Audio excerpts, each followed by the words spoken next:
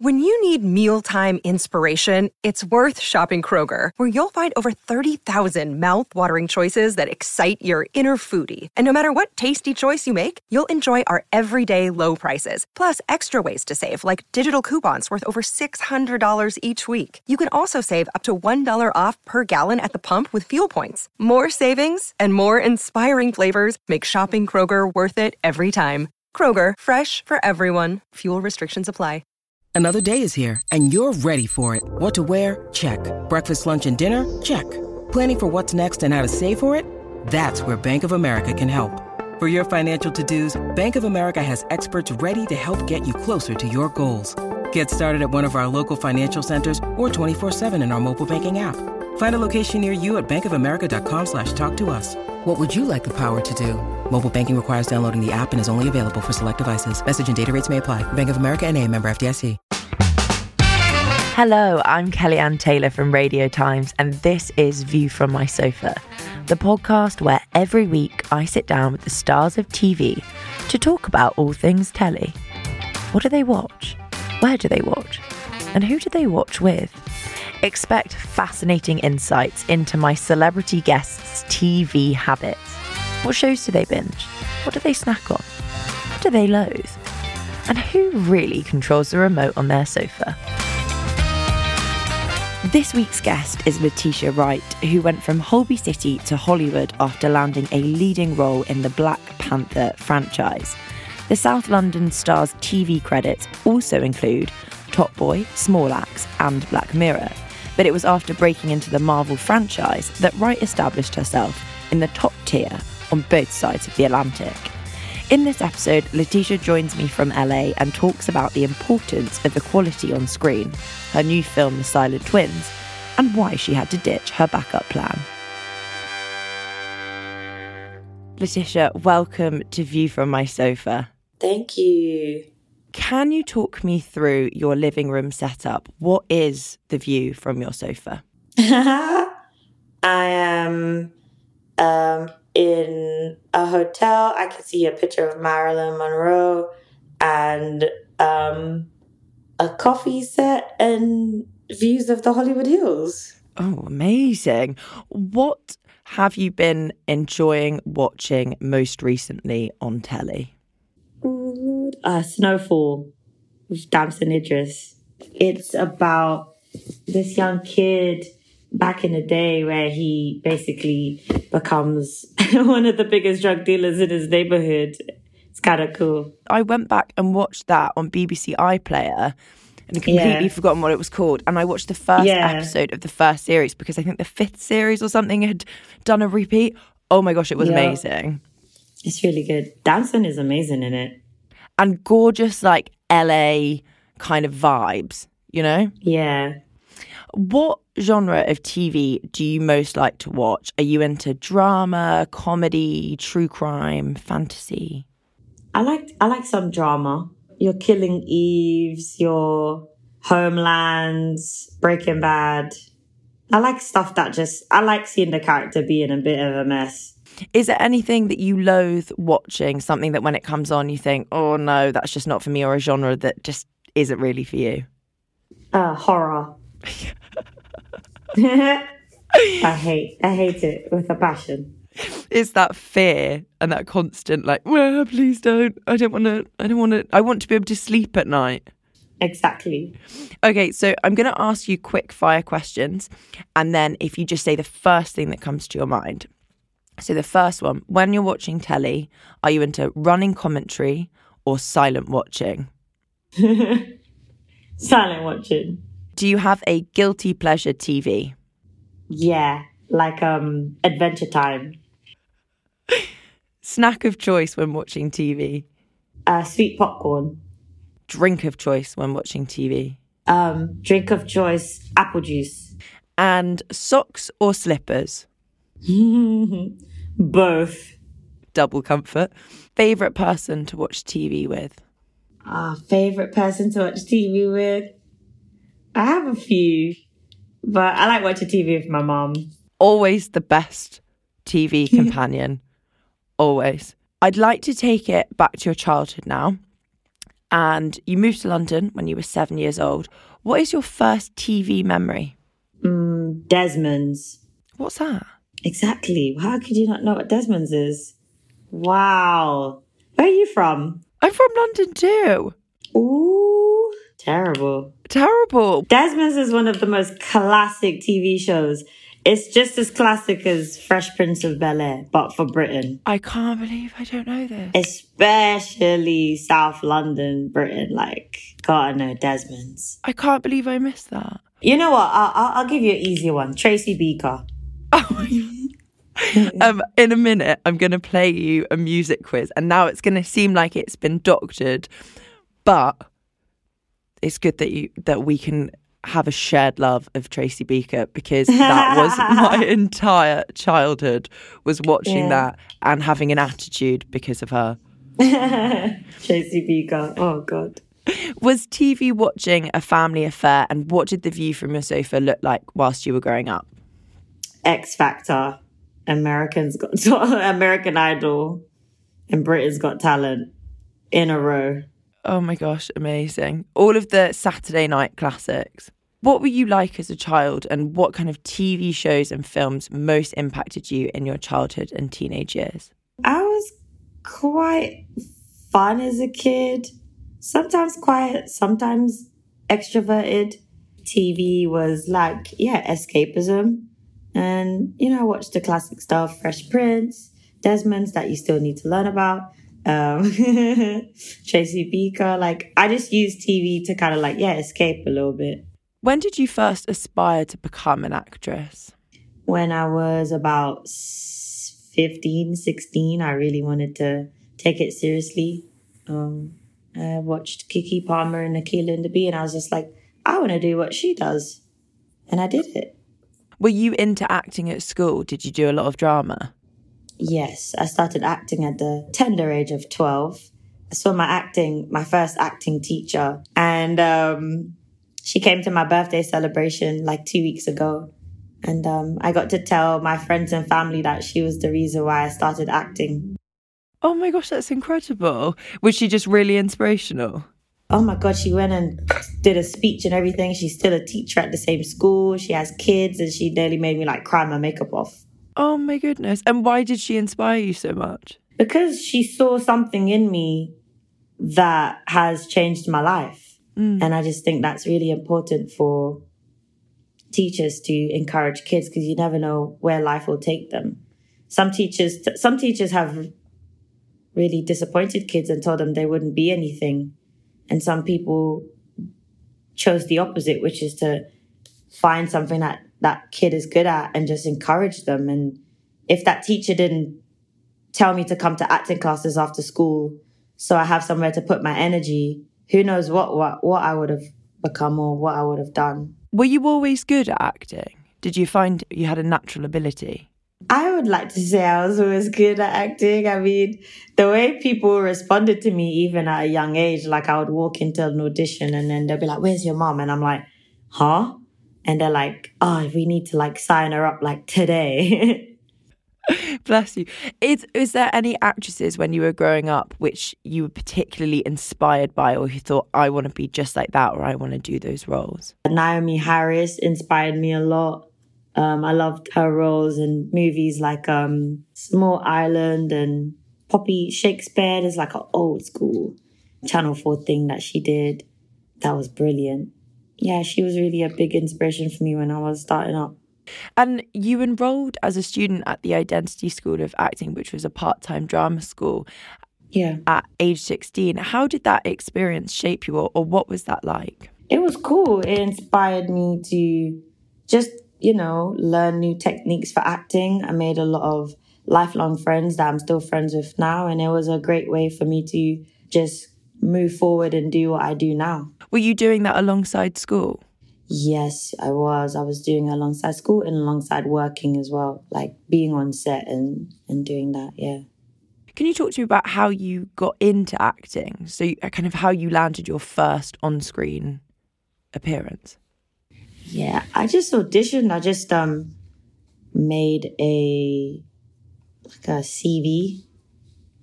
I haven't said that word in a long time. I made a CV.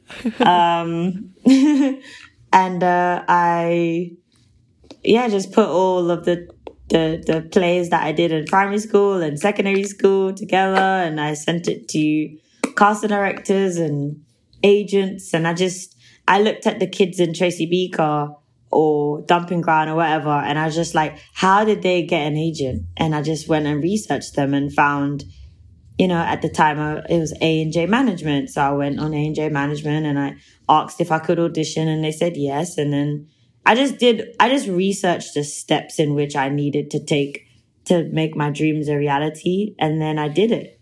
I just went out and did it. And did you say you were working as well whilst you were trying to get into the industry? Yeah, I was doing I was doing all sorts to get money for headshots.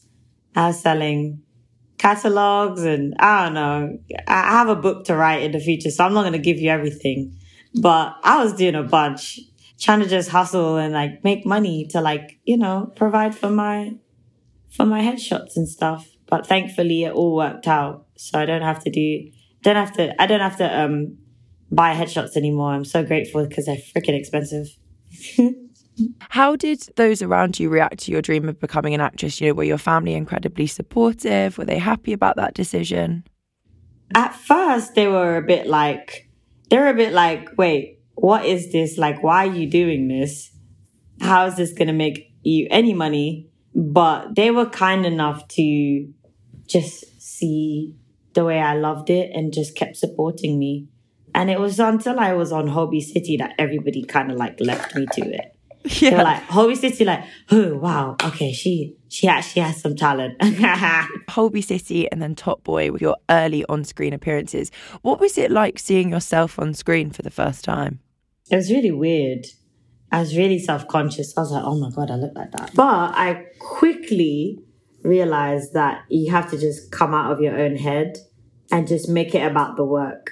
And once I saw Viola Davis and the way that she just gets into the work, and she just works really hard, and it's not about vanity, it's just about the art. It really just taught me that at a young age to focus on the art. How did you find being on set for the first time? What was that experience like? It was cool. I feel I would look at B-roll on YouTube of other films to see what it was like to be on set. I would hear the way the cameraman would shout at the actors and stuff, or the AD and stuff, yo, rolling sound. And I was like, oh wow, that's what they're doing. So when I got on set, it was nice to feel a little bit familiar with what was going on. But my first time on set was on a film called Victim, that I did with David Harewood and Adam Deacon and Ashley Chin, Michael Maris. It was just a first experience for me, but really a good one because I got to play a character I really liked. And then I got to learn so much about what it meant to be on set, a lot. So that was a great experience. In the years that followed, you went on to appear in an episode of Doctor Who as a reoccurring character on this series, Humans. You performed in a play at London Gates Theatre. What was it like breaking into acting? And there is also, I guess, often an uncertainty. I think Dame Judi Dench said recently that even she is always concerned that she's never going to land another role, which obviously for her, you think, come on. Yeah. Did you ever have kind of a backup plan or a plan B?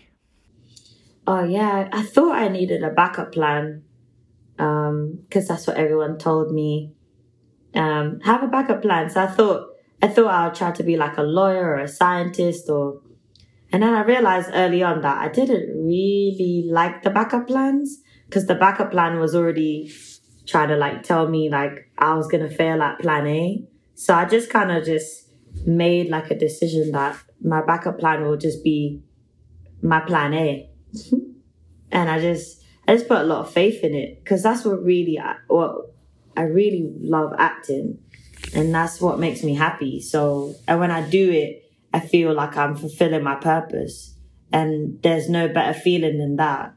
So I stayed with what I knew, and I did it. Yeah, and it's paid off. Thank you. It has. You didn't need a plan B, that is for sure.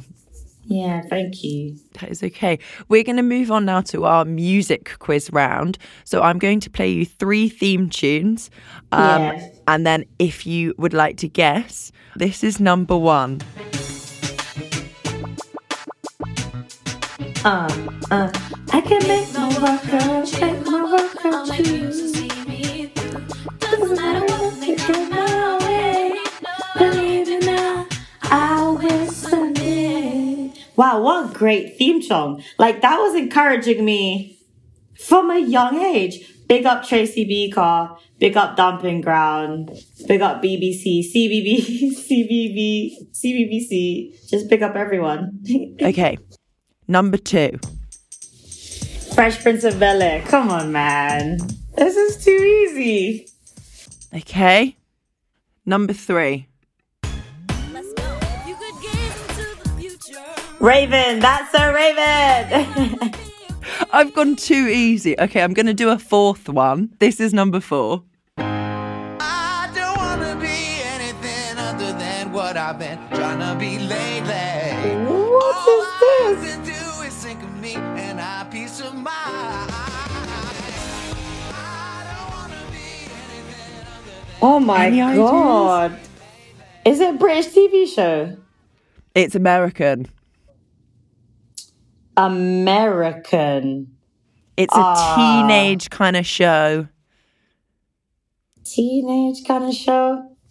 I went from too easy to too hard. Yeah. What's this one? I don't know this one. It was One Tree Hill. One Tree Hill? You missed me with that one. I don't know. I'm Not sorry, that one. One Tree. I'm sorry to One Tree Hill. I apologise. This one is a Netflix show, and it's got a very, very big following. Okay. The animals, tap, tap, tap, and the cage is full. The cage is full. Orange is the new black. Best TV show. Everyone is waiting on you. Okay, I'm not going to sing because you actually have a good voice, and I don't want listeners to stop listening to that.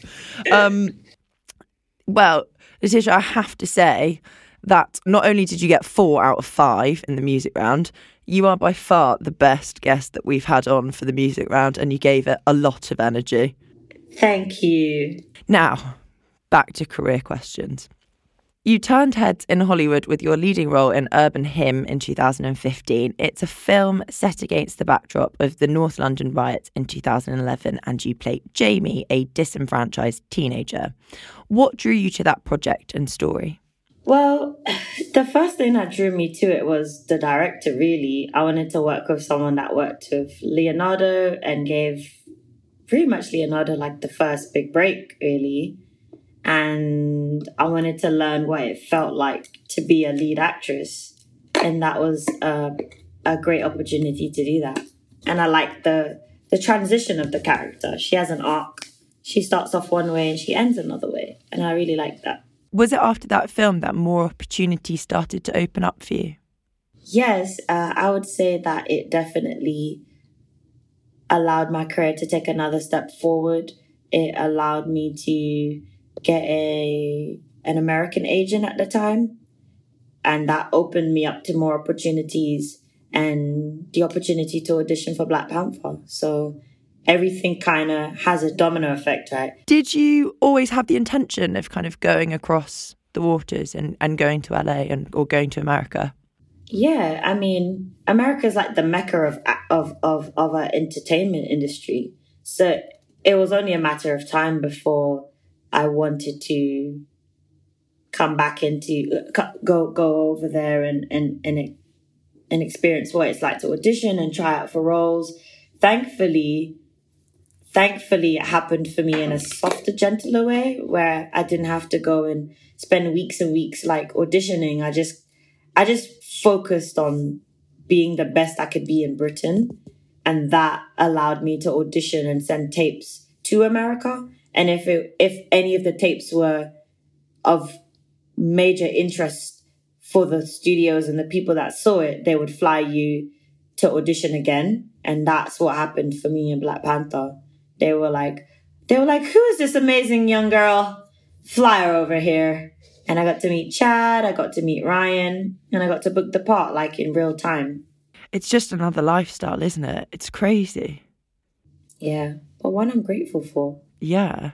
I mean, it's amazing to be a part of. In terms of Black Panther, you received global acclaim for the first film and now Wakanda Forever. What does that story mean to you, and how does it feel to be part of that Marvel universe? It feels really good. It's one of my most proud films and franchises. I'm not really like a huge invested person in like superhero movies and stuff like that. I'm more of like an indie kid, but I love the adventures of, you know, going to see a good Star Wars and, you know, a good, you know, I love the Thor kind of like series of films. I just love going to see them. And I never thought I would ever be a part of them because those movies seem so big and wide and you never think that you would ever get the opportunity. But when this came about, what I loved on top of it being such a box office opportunity of reaching the masses was just the ways in which the story is just so impactful. The integrity of the storyline, the integrity of the characters, the ways in which it moves you. It's kind of different to what we've seen out there. So I really love this franchise, and the more we do them, the more we do these movies, especially Black Panther franchise movies, the more I realize how beautiful it is to be a part of it. It really is one of a kind and really is special. I would be super jealous if I wasn't a part of it. I would, yeah. I'm so grateful to be a part of it. What do you think that Black Panther does that perhaps other Marvel movies don't? That's hard to say because I feel like all Marvel movies are very unique and very special in their own way. But particularly because I'm so used to this sequence of films, it's just we get to tell another side of the Marvel universe that maybe the other films don't get to. And we contribute to the magnitude of what that Marvel Cinematic Universe is. So when you look into a universe, there's different stars, there's different planets, and we're just one of those little planets that's in that big universe, just trying to tell good stories and contribute to making it a global box office success every year, which they seem to keep doing, which is amazing. And it's such a wonderful celebration of culture. And also I felt, particularly when I watched the film, of sisterhood and womanhood. And that really, I think, emanates from the film. Yeah, 100%.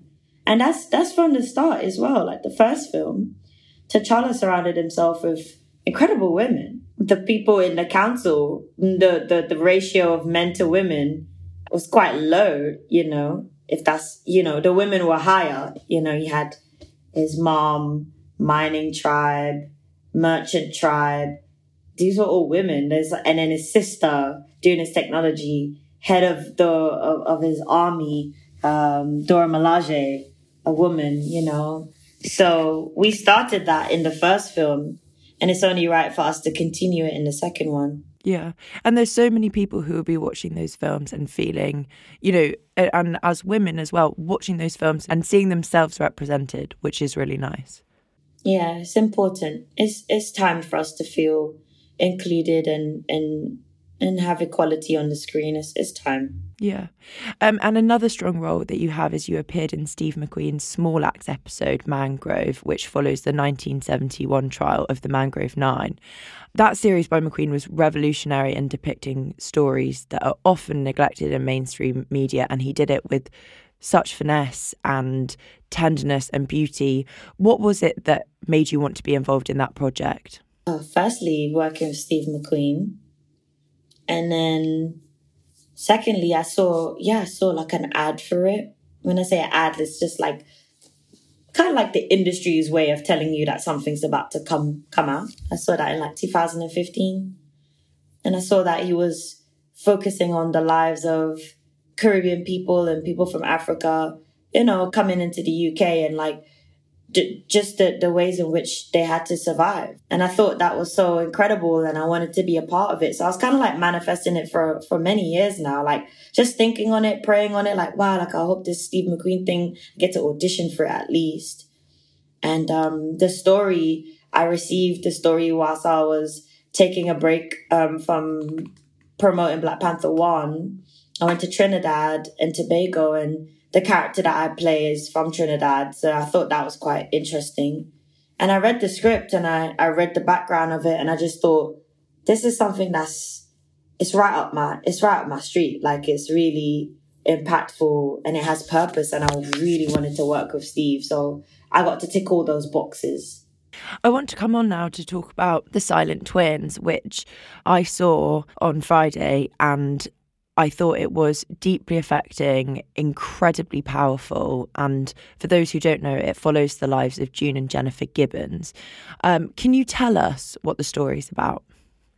Yeah, it follows the life of twin sisters, June and Jennifer Gibbons, and we see the ways in which they were ostracized by society, and it caused them to remain silent. They created this rich inner world that was just focusing on themselves and how they were surviving those parts of society and life that kind of disappointed them, and how they just went on this journey of wanting to be writers.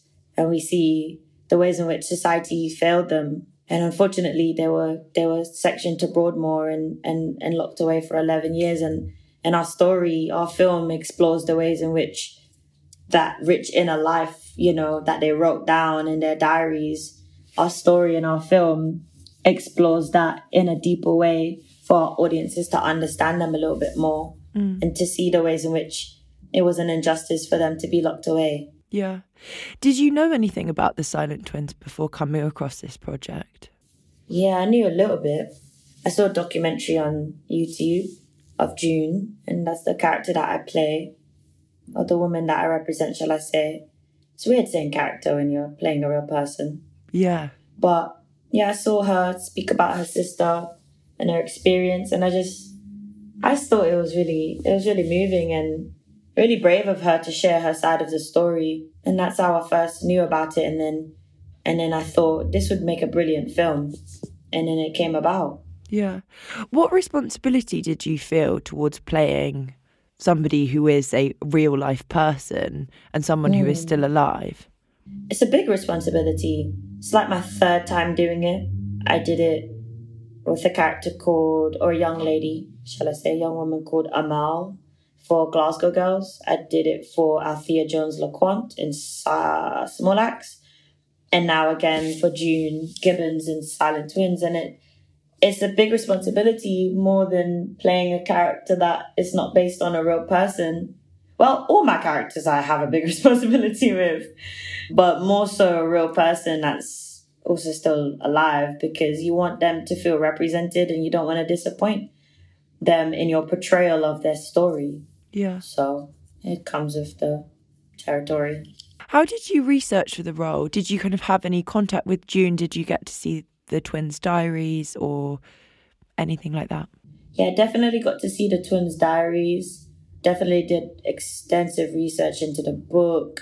Spoke to the writer of the book, who's very close with June even to this day.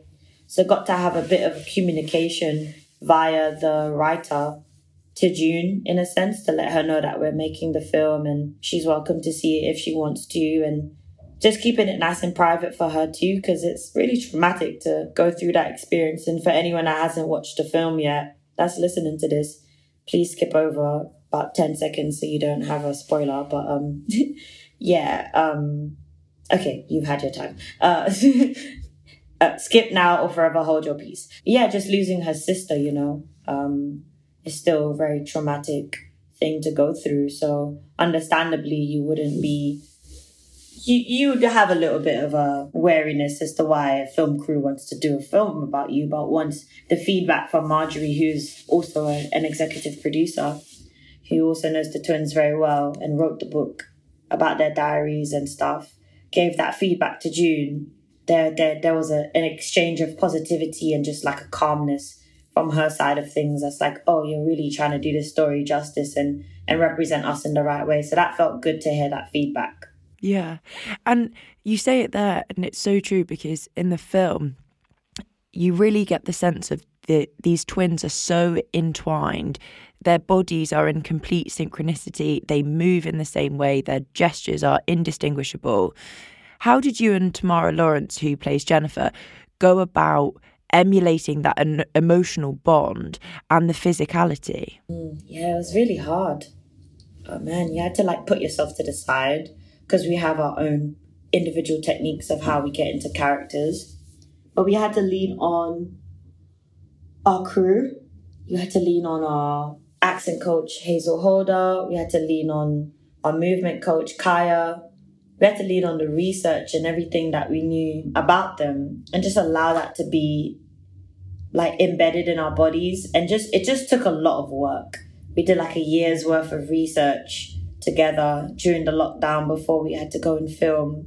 So we would be on Zoom sessions like every week, working and like meeting up and trying to talk through the characters and stuff like that. So we did the work, really. We put in the work and we just studied them. We studied them in a way that allowed us to for us to embody them in the essence of who they were, and not just a mediocre portrayal of them. Do you know what I mean? Yeah.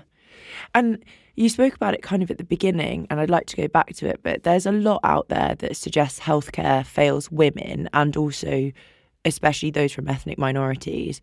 And the film also shines a light on the adultification of young black girls. And the twins were the youngest Broadmoor patients at 19 years old. And I think they were 12 years younger than any other patient in Broadmoor at that time. Can we talk about that more? You know, what the film unpicks and what the film is saying and showing about the healthcare system and also the judicial system? Yeah, I mean, one thing is, because we're also producers on it, myself and Tamara, alongside the team at Focus and 42 and Mandas. It was very important for us to not make a film that would point the finger and say this group of people are bad or this institution is bad. And we didn't want that, because there are people in the healthcare services that are extremely amazing and extremely needed and do the job very well. We just wanted to showcase this particular situation that unfortunately happens way too often. And we wanted to showcase the ways in which these girls were failed by the society and the community that they grew up in. Everything you said is exactly that. The adultification of these two young black girls at the age of like 18, like going into Broadmoor when they just needed, for juvenile behavior, like stealing pencils and pens and a doll and some,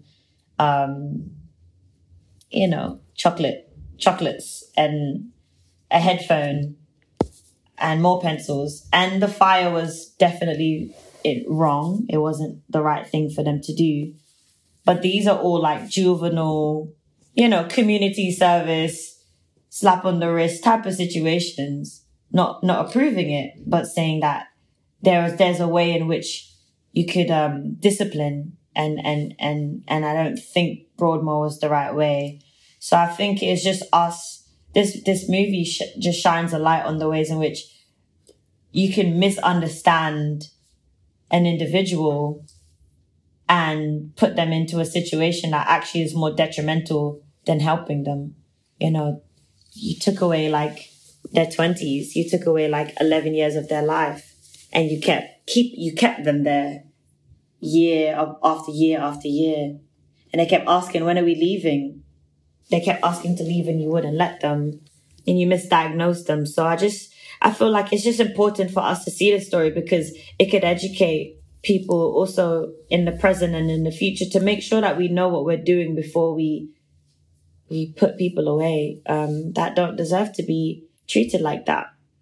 It's a big topic. It's extensive, but we just wanted to shine a light on the ways it was an injustice, and we just don't want it to happen again to anyone else. Yeah.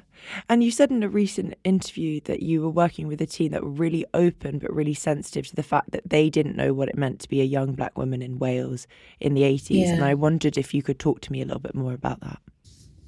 Yeah. We have a predominantly Polish team. They have the right heart and the right care for the story. The director responsible for, you know, the team that she feels would execute the vision that she has. Because myself and Tamara trust her and spoke with her extensively about the role. And one thing we really appreciated was the fact that she was very, very aware and not ashamed to admit that she didn't know some of the ways in which the twins were going through certain situations as black girls in Wales. And she leaned on us to educate. And I think it's better to have that type of collaborative connection where you educate instead of someone going off and trying to pretend that they know it when they don't. And that was really good for us to connect as a team and just to talk and collaborate in a way that was healthy. Yeah. And how did you kind of switch off at the end of the day? Because I'm sure that role required intense, you know, commitment and dedication and concentration. You know, how hard is it to switch off after being so present? Yeah, it was really hard to switch off, not gonna lie. Carry it home with you. And because myself and Tamara, we had to do like deep work, you know, we just kept working. Like even when the day was wrapped up, we would be with our scripts, just going through the lines and doing research and watching movies and just watching documentaries. We're just committed like pretty much the whole time to the twins. And it was the least that we could do, because if they spent 11 years going through that for 4 months, it's not as close to what they had to experience. So it was a sacrifice that we made for them to dedicate like pretty much every hour of the day to them, except for days where we had days off and we needed to go take a walk through the mountains and just like breathe. What have you taken away from that film? Oh, it left me with a lot, really.